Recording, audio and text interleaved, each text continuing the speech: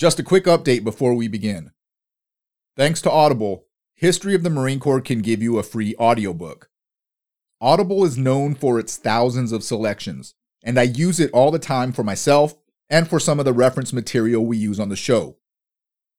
In the spirit of transparency, we receive a kickback for everyone who signs up, but the author or the publisher does not sponsor me.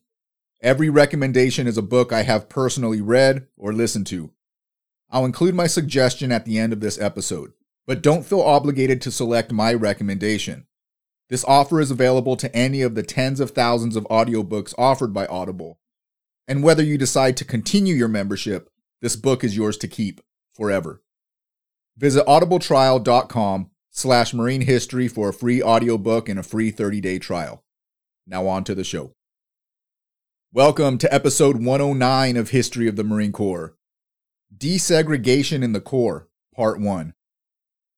Montford Point was established in 1942, and this is the perfect time to take a break from the Pacific and focus the next few episodes on the history of desegregation in the Marine Corps.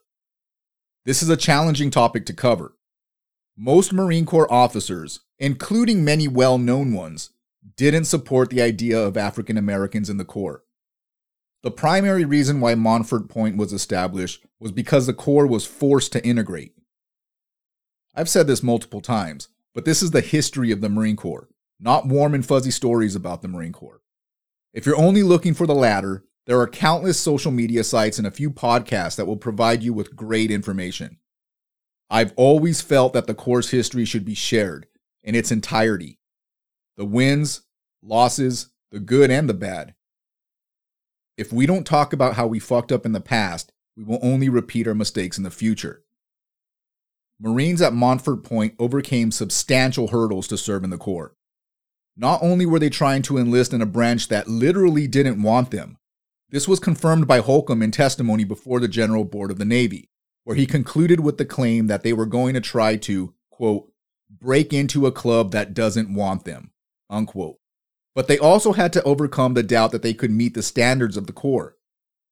Hashmark Johnson, the recruit depot sergeant major, trained his Marines hard to ensure that there would be no question that Marines produced in Montford Point would exceed the standards set by the Marine Corps. These men fought an uphill battle for their place in the Corps. They are the epitome of always faithful. Thanks for joining. Now let's talk about the history of the Marine Corps.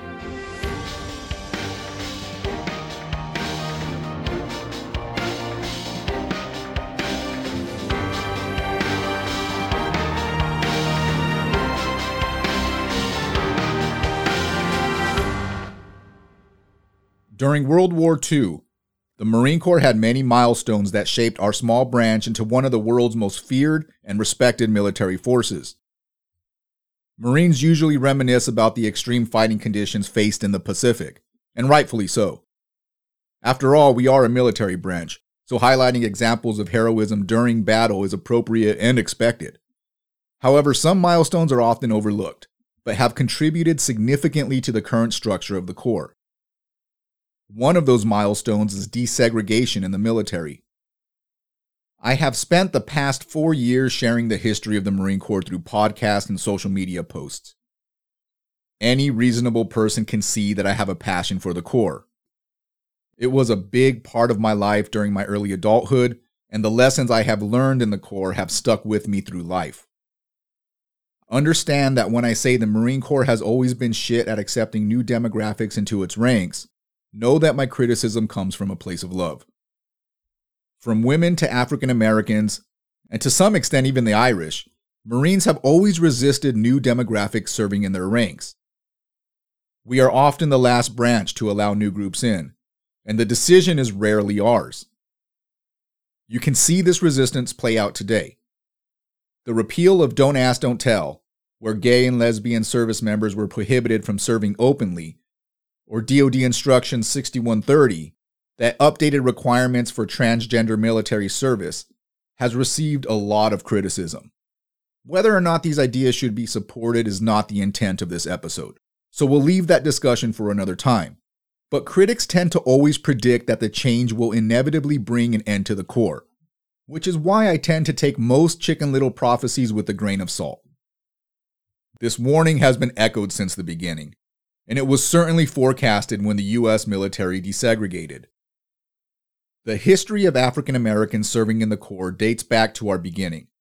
During the American Revolution, an estimated 13 African Americans served in the Continental Marines.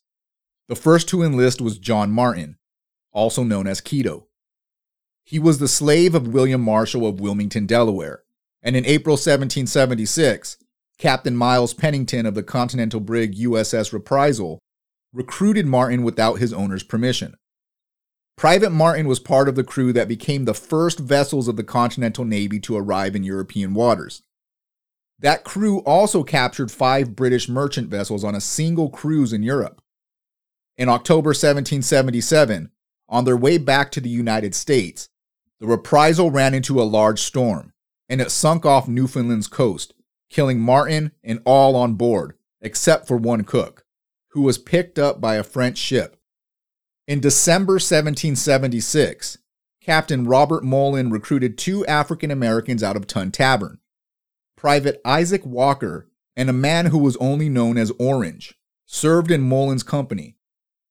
On December 25th, George Washington began his famous crossing of the Delaware, while 1,400 Hessians celebrated Christmas Day. Marines were there, and they fought with U.S. troops during the battle. Mullen's company, including Walker and Orange, crossed the Delaware River and fought the British at Princeton in January 1777. On a side note, if you want to learn more about the crossing, including why Washington decided to move on Christmas Day, and how Marines were involved, I covered in episodes 14 through 16, The Marines Help Out General Washington. On May 8, 1792, things changed. The Second U.S. Congress passed the Militia Act. The primary purpose of this document was to allow the U.S. president to temporarily take control of state militias in times of crisis. However, the language in that act specifically called for white males. Quote, "Be it enacted by the Senate and House of Representatives of the United States of America, in Congress assembled, that each and every free, able-bodied white male citizen of the respective states, who is or shall be of age of 18 years and under the age of 45, be enrolled in the militia." Unquote. This mindset was set in the Marine Corps in 1798. Before the Corps was reestablished on July 11th, United States Secretary of War James McHenry released the rules and regulations respecting the recruiting service. McHenry's orders listed several articles recruiters should look for when finding appropriate recruits for service. His third article states, quote, "Negroes, mulattoes, or Indians are not to be enlisted. Natives of fair conduct and character are to be preferred, but foreigners of good reputation for sobriety and honesty may also be enlisted. Any recruiting officer enlisting a transient person who shall desert before marching from place of rendezvous shall reimburse out of his pay the loss sustained by such desertion." Unquote. When William Ward Burroughs took his seat as the first commandant of the re-established United States Marine Corps, he wrote a letter to Lieutenant John Hall stating, quote, "You may enlist as many drummers and fifers as possible. I do not care what country the drummers and fifers are of, but you must be careful not to enlist more foreigners than as 1 to 3 natives. You can make use of blacks and mulattoes while you recruit, but you cannot enlist them." Unquote. Burroughs' order means that the United States Marine Corps had an explicit policy prohibiting African Americans from enlisting since its reestablishment. Although this policy was in effect, the Navy didn't follow it too closely. During the 1800s, the Navy commonly enlisted African Americans. They had to issue a directive in 1839 stating, quote, "No more than 5% of enlistees could be blacks." Unquote. The Militia Act and the Department of War's rules and regulations remained in effect until the Emancipation Proclamation in 1863. During the Civil War, thousands of African Americans served in the Army and the Navy, but there is no known record of black Marines serving in the 1800s. After World War I, the Army continued to allow African Americans to serve, but created segregated units. The Navy assigned most of them to the messmen branch. The Marine Corps continued their prohibition. On June 25, 1941, President Franklin D. Roosevelt issued Executive Order 8802, establishing the Fair Employment Practices Commission. Quote, in affirming the policy of full participation in the defense program by all persons, regardless of color, race, creed, or national origin, and directing certain actions in furtherance of said policy, all departments of the government, including the armed forces, shall lead the way in erasing discrimination over color or race. Unquote. Roosevelt's decision did not go over well at Quantico. The majority of Marine officers felt that African Americans could not meet the standards of the Marine Corps. This philosophy included General Holcomb. On January 23, 1942, in testimony before the General Board of the Navy, he stated, quote, there would be a definite loss of efficiency in the Marine Corps if we have to take Negroes. He goes on to say, if it were a question of having a Marine Corps of 5,000 whites or 250,000 Negroes, I would rather have the whites. He concluded his testimony with, the Negro race has every opportunity now to satisfy its aspirations for combat in the Army, a very much larger organization than the Navy or Marine Corps, and their desire to enter the naval service is largely, I think, to break into a club that doesn't want them. Unquote. Despite Holcomb's reluctance to accept African Americans into service, the decision was above his pay grade. On March 19th, the head of the Republican Party, Wendell L. Willkie, gave a speech at the Freedom House inaugural dinner and criticized the Navy's decision to assign African Americans as messmen as a mockery. He said, quote, are we always so alert to practice democracy here at home as we are to proclaim it abroad? Unquote. Less than a month after that speech, Secretary of the Navy, Frank Knox, released an order that stated the Navy, Coast Guard, and Marine Corps would accept blacks for enlistment for general service. The Navy released a statement on June 1st, saying they would recruit 1,000 African Americans per month for shore and high sea service, and during June and July, the Marine Corps will recruit 900 to form a battalion. In 1968, General Ray A. Robinson, who was the officer in charge of the Personnel Section, Division of Plans and Policies, recounted his thoughts on this decision during an interview. Quote, when the colored came in, we had the appropriations and the authority, and we could have gotten 40,000 white people. It just scared us to death when the colored were put on it. I went over to the Selective Service and saw General Hershey, and he turned me over to a lieutenant colonel. That was in April, and he was one grand person. I told him, Eleanor, he's referring to Eleanor Roosevelt, says we got to take in Negroes, and we are just scared to death. We've never had any in. We don't know how to handle them. The lieutenant colonel said, I'll do my best to help you get good ones. I'll get the word around that if you want to die young, join the Marines. So anybody that joins has got to be pretty good. Unquote. Without an option, Holcomb had to prepare for a new unit in the Corps. Even though he was against African Americans serving, he was not going to drag his feet with this mission simply because he disagreed with the decision. He searched for the best Marine for the job. He looked for, quote, the best type of officer on this project, because it will take a great deal of character and technique to make this thing a success. And if it is forced upon us, we must make it a success. Unquote.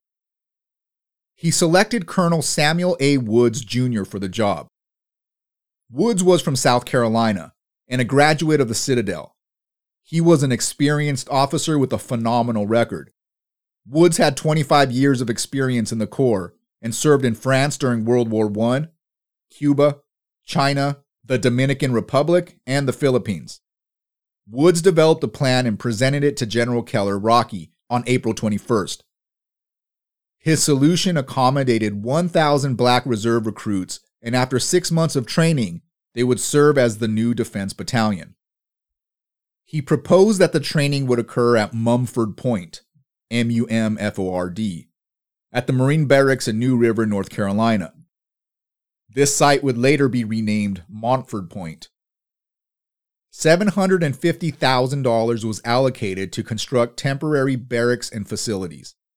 The camp consisted of a headquarter building, a chapel, 2 warehouses, a mess hall, a dispensary, a steam generating plant, a motor pool, barracks and recreational facilities for the white Marines, a barber shop, and 120 green huts for the recruits. Each hut housed 16 men, although sometimes the number of recruits stuffed in the huts was doubled. The 6 months of training proposed by Woods included boot camp and basic combat training. Once the 6 months were up, the new Marines would receive combat equipment and organize as a composite defense battalion, and NCOs would be selected to lead their prospective units. Promotion to an NCO was determined by the service length, experience, and demonstrated ability of the Marines. Woods took his job seriously, and he did an admirable job with his mission. In the words of one Montford Point NCO who served closely with him, his most outstanding quality was, quote, his absolute fairness. He would throw the book at you if you had it coming, but he would certainly give you an opportunity to prove yourself, unquote. Recruiting started on June 1st, 1942. The Eastern and Central recruiting divisions of the Marine Corps had a quota of 200 enlistees each. The Southern Division's quota was 500. Men must be citizens of the United States, between 17 to 29 years old, and meet existing standards. The service record book and the enlistment contract were all stamped colored. The first men to enlist were Alfred Masters and George O. Thompson. They were at the doors right on June 1st. The following day, George James and John E. Key Tillman signed up, Leonard L. Burns the day after, and Edward A. Culp on the 5th. All of these men were from Florida. On June 8th, James W. Brown from New York enlisted, and David W. Shepard from Charleston signed up. Although these motivators enlisted early, recruiting was slow. By the end of the month, only 63 African Americans had enlisted. The Marine Corps was looking for recruits with previous experience being cooks, typists, or truck drivers. They received priority. When a recruiter in Boston told O.B. Hall that he could join the Marine Corps immediately if he had any experience in these specialties, he said he was a truck driver. Later he confessed he, quote, no more could drive a truck than the man on the moon, unquote. Many men who signed up simply just wanted to be Marines. Edgar R. Huff from Gadsden, Alabama stated, quote, I wanted to be a Marine because I had always heard that the Marine Corps was the toughest outfit going, and I felt that I was the toughest going, and so I wanted to be a member of the best organization, unquote. Huff later rose to the rank of Sergeant Major. The headquarter and service battery of the 51st Composite Defense Battalion was activated at Montford Point on August 18, 1942. By September, recruit training began. Now let that timeline sink in for a while. Woods presented his plan for Montford Point at the end of April. 5 months later, he had the budget approved and the facility was operational enough to allow training to start. Why can't we get anything done this quickly anymore? I work in the civilian sector, and it takes me about 5 months to get a budget approved for new software. The 1st, 2nd, and 3rd platoons were organized with 40 men each, and each recruit had the pleasure of meeting a Marine Corps drill instructor for the first time. The DIs selected were some of the most experienced in the Corps. Gilbert H. Johnson recounted that the drill instructors, quote, set about from the very beginning to get us thoroughly indoctrinated into the habits and the thinking and the actions of the Marine Corps. Discipline seemed to be their lone stock in trade, and they applied it with a vengeance, very much to our later benefit, unquote. Johnson knew a little something about boot camp.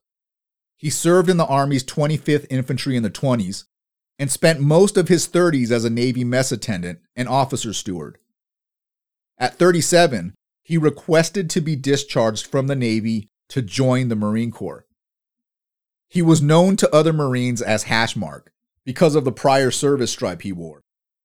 Phenomenal recruits were singled out and given the role of assistant DIs, otherwise known as acting jacks. On November 1st, 16 privates were promoted to PFC. On the 19th, 4 privates were promoted to assistant cooks. The Marine Corps rank structure was a little confusing back then, but a PFC and an assistant cook were on the same pay grade.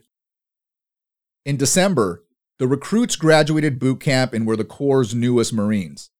And just like every other Marine to graduate boot camp, they poured out of the front gate in their uniforms and strutted downtown. But despite their accomplishment, the residents of Jacksonville weren't welcoming. Merchants closed their stores, and the bus station closed its ticket office. The irony of the situation was that the Marines didn't want to hang out in Jacksonville. It's kind of like that today. They wanted to visit larger surrounding towns where the black population was a lot more prevalent, but due to the behavior of the local residents, they were stuck in Jayville. When Colonel Woods heard the news, he ordered the battalion's motor T to pick up the new Devil Dogs and take them to wherever towns they wished to visit. The truck stayed with the Marines and returned them to Montford Point when Libel was over. He also spoke to public transportation and arranged for the buses to be open for the Marines. Although buses were now running, Marines from Montford Point still had to deal with segregation. They were forced to ride in the back of the bus. Drivers would speed past them and sometimes were flat out refused entry by bus drivers. There were a few instances where Montford Point Marines would hijack the bus, leave the driver on the side of the road, and then leave the bus near the camp gate for the transit company to come pick it up later. With more Marines coming into Montford Point, it soon became clear that the current resources had to be increased to accommodate the growing battalion. Colonel Woods presented a plan to headquarters that proposed a camp to house 1,000 men. He also proposed a mess attendant school and an officers' cooks and steward school. Shortly after, Jerome Alcorn, Oro Cherry, and Robert Davis were appointed as the first NCOs and served as field cooks. This was a milestone that wasn't easy to achieve. General Holcomb took a page from the Army's handbook and created a policy that avoided placing blacks in charge of whites. In March 1943, he issued a classified letter of instruction that stated, quote, "It is essential that in no case shall there be a colored non-commissioned officer senior to white men in the same unit, and desirable that few, if any, be on the same rank." Unquote. I'll post the letter on our website under this episode's page if you want to read the whole thing. By April, the original drill instructors were gone, and all DIs were black NCOs who had proven themselves in training. This lot included Hashmark Johnson. Hashmark became the first field sergeant major and later became the sergeant major of the Recruit Depot Battalion. He was determined that there would be no question that Marines produced in Montford Point would exceed the standards set by the Marine Corps. He did not take it easy on his recruits. During a Montford Point Marine Association meeting in 1967, he recounted, quote, "I was an ogre to some of you that met me on the drill field and in the huts of Montford more than a quarter century ago. I was a stern instructor, but I was fair. I was an exacting instructor, but with some understanding of the many problems involved. I kept before me, always, that nearly impossible goal to qualify in a few weeks, and at the most a few months, a type of Marine fully qualified in every respect to wear that much cherished globe and anchor. You were untried. The objectives were to qualify you with loyalty, with a devotion to duty, and with a determination equal to all, transcended by none. As I look into your faces tonight, I remember the youthful and sometimes pained expressions at something I may have said. But I remember something you did. You measured up. By a slim margin, perhaps, but measure up you did. You achieved your goal. That realization creates within me a warm appreciation of you and a deep sense of personal gratitude." Unquote. On April 1st, 1943, Colonel Woods was transferred to the 23rd Marines. Lieutenant Colonel Floyd Stevenson, eventually took command of the 51st. Stevenson was an experienced artillery officer who served on Pearl Harbor during Japan's attack.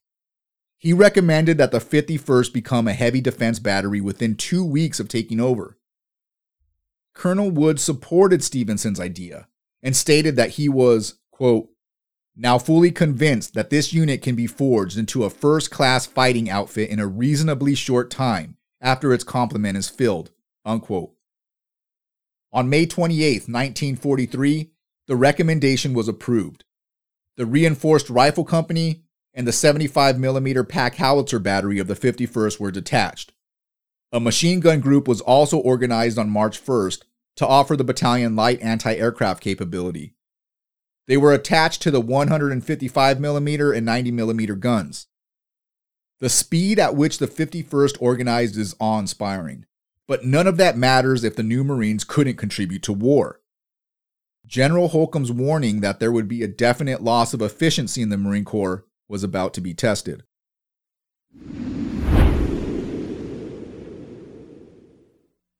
Thanks for listening.